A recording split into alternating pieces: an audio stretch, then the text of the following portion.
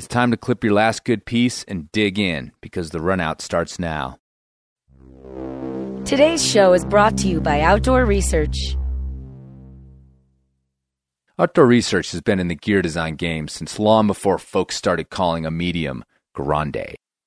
Yet their commitment to function and beauty means that OR gear will get you through the toughest epics, or whisk you into the cafe for that post-Dawn Patrol cappuccino amongst the sad night owls who stayed up till 4 a.m. binge-watching Netflix. Innovation and versatility are woven into the very fabric at OR, so you know you're covered, whether you're spooning with your bestie on a forced bivvy or just on the cold stumble to work on a blurry Monday morning. So check out all their sleek designs at outdoorresearch.com or your favorite local shop.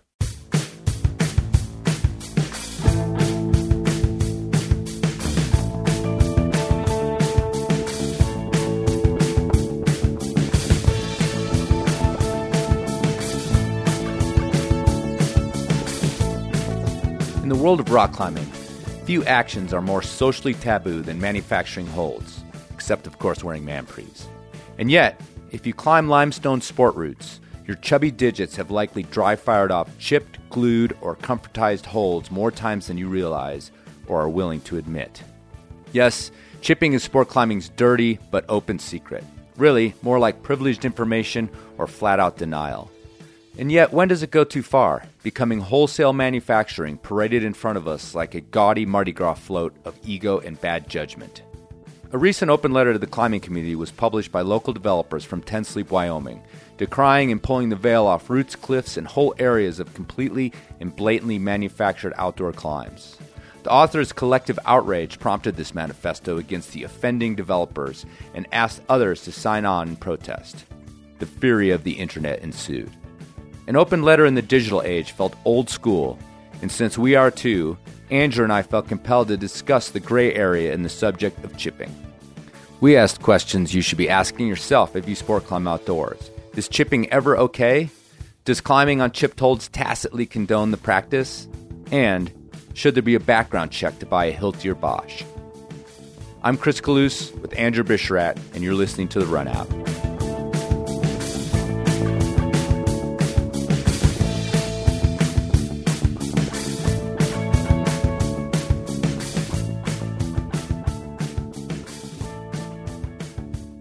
All right, Chris. So we are amidst a 1980s era true life ethics debate in climbing right now. And that is because there is this scathing new open letter on Rock and Ice's website to the climbing community in Ten Sleep to stop chipping cliffs. And I thought that this was something that we maybe didn't need to worry about as much, but it appears to be in full force. I mean, I think at least the first place I saw it blow up was of course, on Mountain Project. I assume, I didn't look, but I assume there's something happening to it over at Super Topo as well. And then, yeah, it's one of those things that I think it started there and, sort of gain momentum to the point where someone like Rock and Ice would decide to put it up as news and reprint it verbatim to go out to the wider community that they have. And basically the issue is that in Ten Sleep, JB Hobb, Aaron Huey, and Charlie Kartaleff, and I don't know if I'm pronouncing all those correctly, but they wrote an open letter talking about how full-fledged cliffs have been chipped, basically talking about how nearly every route on some of these cliffs have drilled pockets, drilled holes, all that sort of thing, and how it's just kind of gone from this thing that would happen on certain routes and be kind of like a whispered little secret to this open use of it to not only make sure that your hard project would go, which is usually where it goes down, but to create full-fledged moderates out of blank canvases, kind of a thing. And so that's what the letter is addressing, and kind of just putting it out there as if, or asking, I guess, and if this is is the new normal, and if this is okay, and it's asking for people to sign it if they disagree with that type of ethic about chipping full-fledged cliffs, full-fledged roots, or chipping roots down to make them a grade much lower than maybe they would go at naturally. From what I've seen online, it's Louis Anderson has come out and sort of claimed responsibility for these actions. And from what I've read online, it seems to be that he's the target of this open letter, although respectfully, they don't name him in the open letter. But from what I've seen online, he's sort of apologized and seems to be changing his ways. But he's a guy who's sort of a really prolific developer over the last 30 years and has done a lot of development in Southern California, obviously, as well as 10 Sleep and other sport crags around the area, and has this notoriety as being a chipping developer.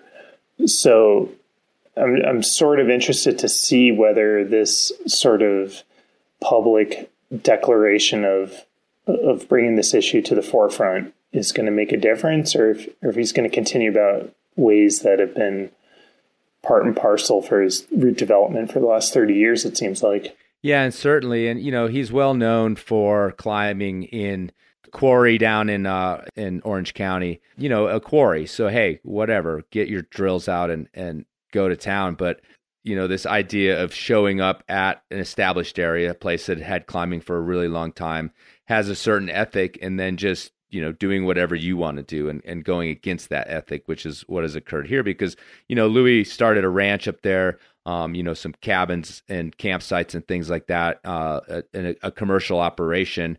And therefore, certainly the idea of like putting up more moderates is something that would appeal to, that commercial operation. Regardless, it sounds like it's not just him, although that's one of the people that's come out.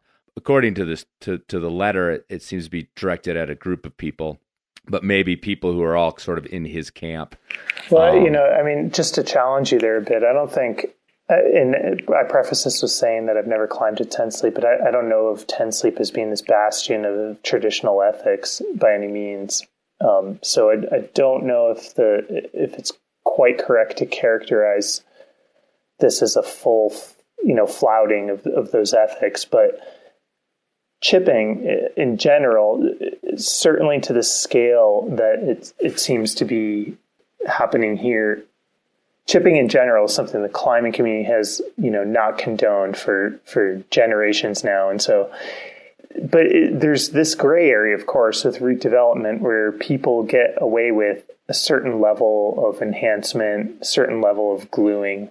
And then there is this nebulous line, that people seem to cross where they make routes that are fully chipped, and it's just completely lame. And so it seems to be the case that there's cliffs that are crossing that line, whatever that line is, and as nebulous as it is, and doing so in a way that has just pissed people off. So it's an interesting discussion. It's not, I always view the chipping discussion as not this black and white stance that is easy to take, but more as this gray area of there needs to be route developers. They need to develop routes as ethically as possible.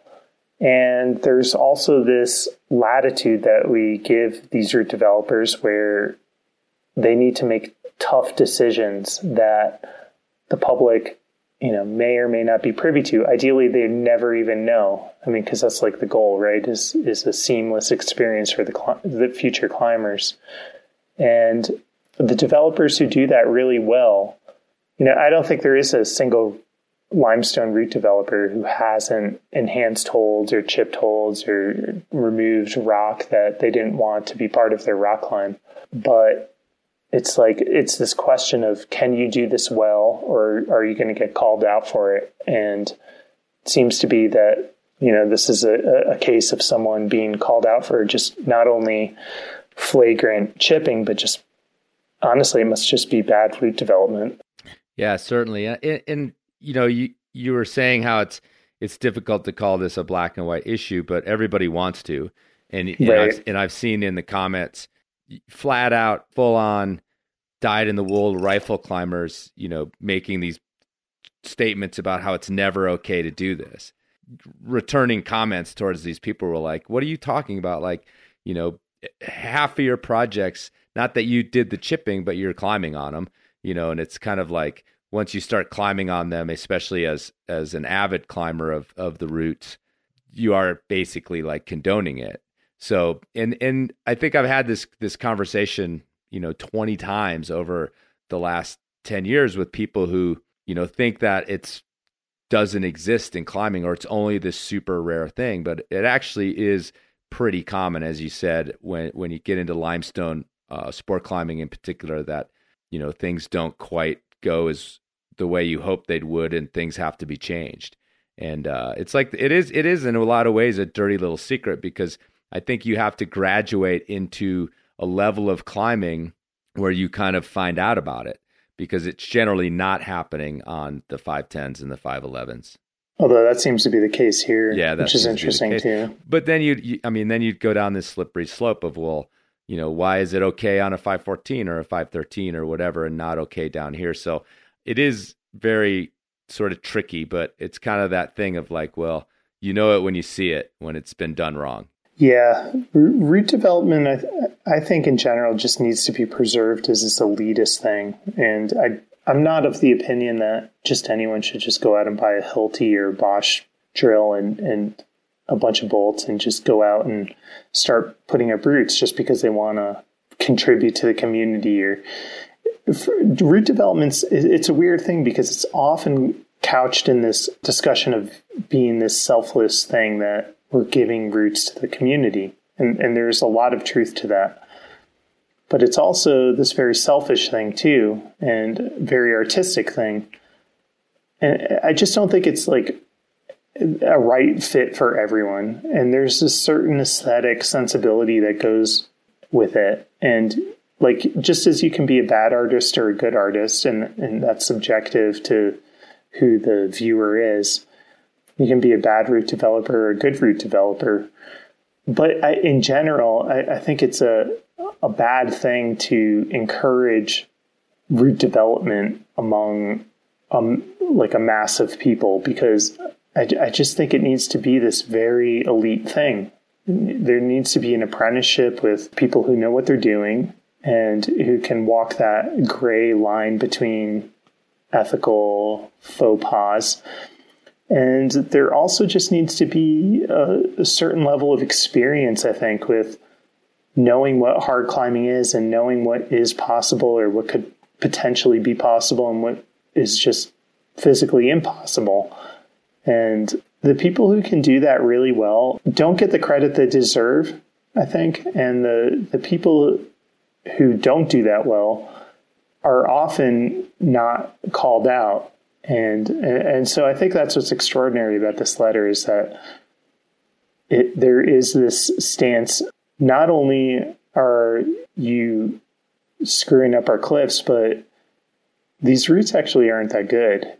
And they could be real routes, but they're being chipped down to like 510, 511 routes. And that's just lame. I mean, like, there's no two ways about that. That's not a productive way to use our valuable rock resources out there. If you do get into putting up particularly sport routes, it's pretty obvious actually in the beginning, or at least with most people and with myself, that you think, okay, well, you just get up there and sort of climb on it and put the bolts a few feet apart, and bada bing, bada boom, you got a sport climb. And it becomes really apparent really fast that that's not the case, and that there is so much to be learned doing it. And I mean, it's a drag, because I mean, sometimes you do have to go out and make these mistakes, and hopefully you're willing to fix them. And fix them, I mean, a lot of times it involves moving bolts, or just, I've actually taken bolts out of something that just was going to be terrible. And I just realized it, and instead of just pushing through, so I got another route put up, I was just like, goodbye, I'll take that out. And then right away too, when you get into this thing, you realize that limestone is not bullet, it's not granite, it's falling apart, even the best of it. And things are going to have to be removed. And when I used to do big routes up in Canada, I would joke that my hammer should have like a pressure alarm on it, and there would be like comfortizing, wouldn't cause the alarm to go off. But if you started hitting so hard that you were chipping, there would be like an alarm, and then you'd have to back off. Well, what's the difference between comfortizing a hold and chipping it? Yeah. I mean, you're removing rock. And it's an ethically. Bottom line, what my personal aesthetic is, if there's a blank face and a clearly drilled pocket in the middle of it, I just don't like the route that much. Yeah, for sure. If you're removing like Charleston style. Yeah, Charleston style. And that seems like that's what's been going on here. So I'm certainly on the side of the people who read this letter. One of the interesting things that this letter calls for is they suggest that the bolts should actually just be removed. What do you think about that? Yeah, I don't know. I mean, I'm generally pretty fervently against chopping bolts anywhere, anytime, because often it's out of spite. It's part of some sort of ego duel that's going on between two people. But in this case, maybe, as a committee, as a group of people that seem to be, sort of trying to keep this place a certain way, maybe they have the clout to do something like that. But like I said, in general, chopping bolts seems to be just a bad place to go. At least most of the cases I've heard of in the past, it was. Yeah, it's a tough situation. I mean, 10 Sleep has more than enough routes to handle all the masses. So what would that really accomplish other than just, penalize the first ascensionist for their bad practices? You could easily see a situation where 30 years down the road where they do need more routes, they're just going to put those bolts back in. The chipped holds and the damage has already been done. Yeah, I think that's true. And, it's like we've all seen, when a chipped hold has gotten filled in with Sika or something else like that. And if it's at the scale that these routes are at, in terms of like fixing them, or it's going to be just a nightmare and a mess. So, I mean, maybe that is the game, is to just take the walls down completely and no one goes there anymore, and it gets overgrown again and is never thought of again, But I don't know. It seems like a war is, going to ensue in that case. The more I think about it, I guess I would say that I'm against removing the bolts for those routes, because when my ethic is really pressed to it, my ethic is, I think that more climbs are better. Mm-hmm. More climbing is better. But I don't condone chipping at all. And it sounds like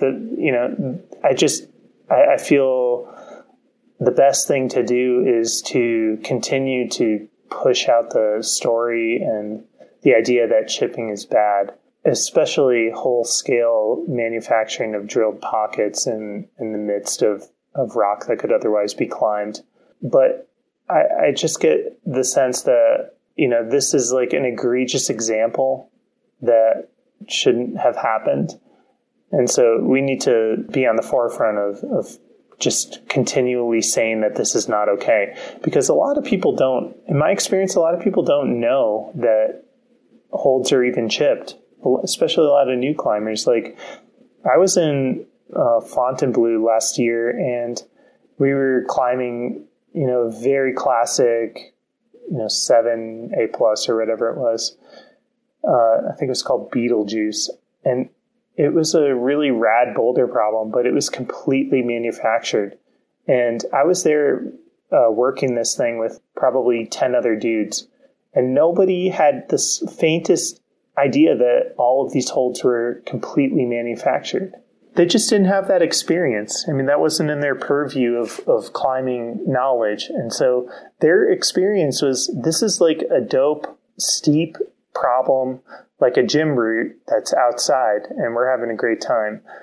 And my experience was, I'm having a good time too. This is a fun athletic thing, but I also recognize that this is completely fucking manufactured.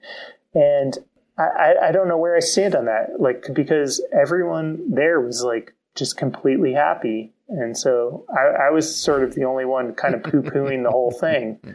Yeah, and then, like I said, it could be said that you're condoning it by climbing on it at all, So yeah, I mean, whatever. That was just the one problem we were working on that afternoon.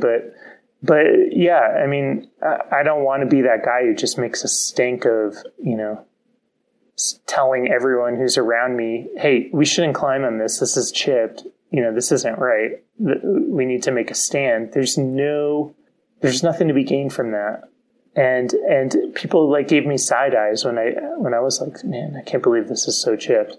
So it was a weird experience, but I think it just speaks to this idea that a lot of people don't even know, especially the more people come out of gyms, they just don't know that some of the things that they climb on don't exist in nature naturally.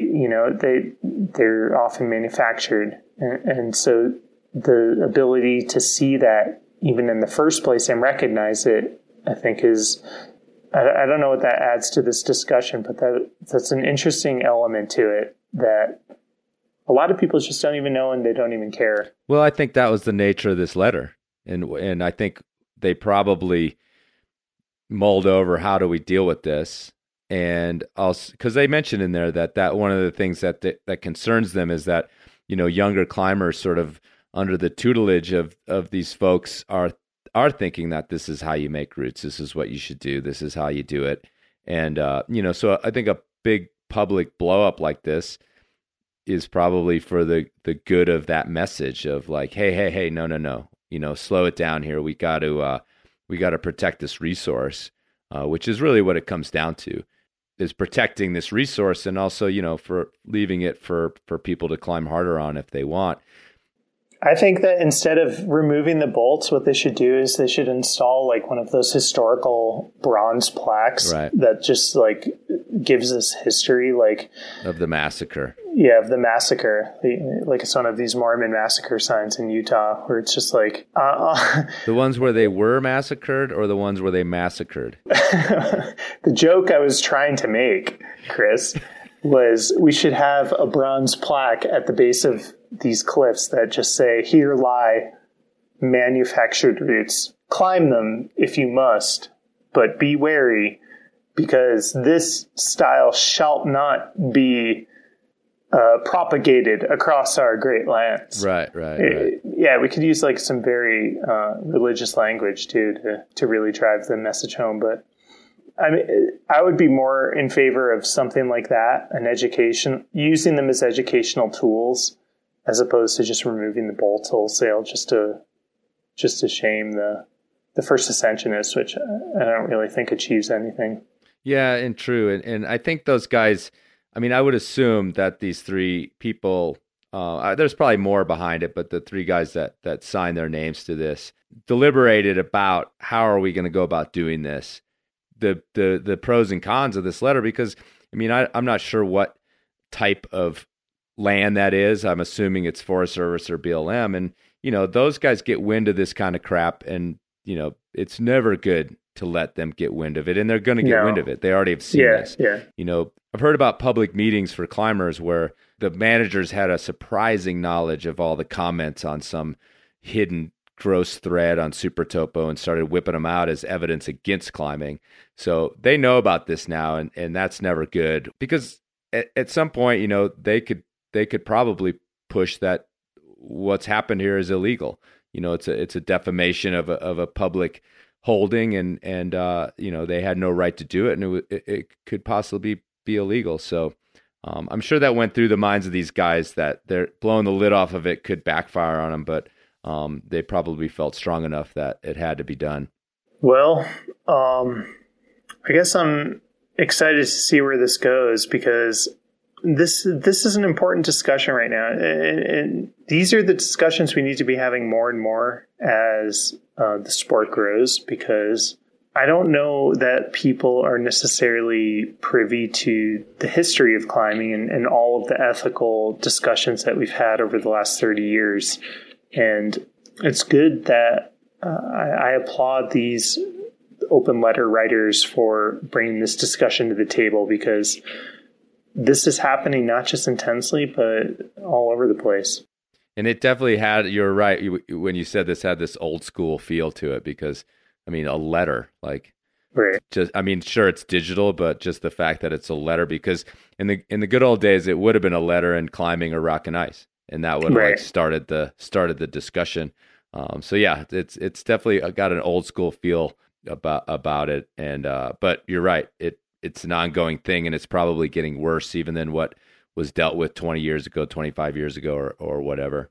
There needs to be nuance. There needs to be gray areas to this, but the bottom line is that I think that people need to be very cautious when they run out and buy a bolt, drill and bolts and just start to carve their slice of, ego on the cliff. If I'm going to editorialize here, I just feel like that the entrance into that club needs to be a much higher payment, and people need to really pay their dues and climb on different routes and talk to route developers. And they really need to understand what the potential for where climbing could go would be. And also they need to understand where the history of climbing is, so that they can put up routes in a style that pays respect to those two competing elements. So I guess I got to ask you, have you climbed up there, Andrew? I have not climbed in Ten Sleep, but it's only because on July 4th, which is the weekend everyone goes there, I'm usually in Drunk. Rifle, where no one is. Yeah, right. Because they're all at Ten Sleep. Yeah, I haven't. But I do want to go either. climb up there because it sounds sick, and it looks sick. And I've got a lot of friends up there, and a lot of my friends have been up there, and they've always had a really good time. And yeah, it seems to be something of a summer-ish crag, and I just haven't had the right setup to get up there. And I actually always end up stopping in Lander anyway. Even though Lander's sick. Yeah, but frankly, the climbing sounds like it may be better. I don't know. But actually, at least equal in its draw. So one of these days, got to get up there. The one other nice thing about Ten Sleep is every summer that you can always count out a bunch of personal bests coming out of Ten Sleep. So I got to get up there. I hear that, but I'm wary of that myth, because I'm really bad at pockets, especially drilled pockets. I'll see you up there next summer. Okay, don't chip.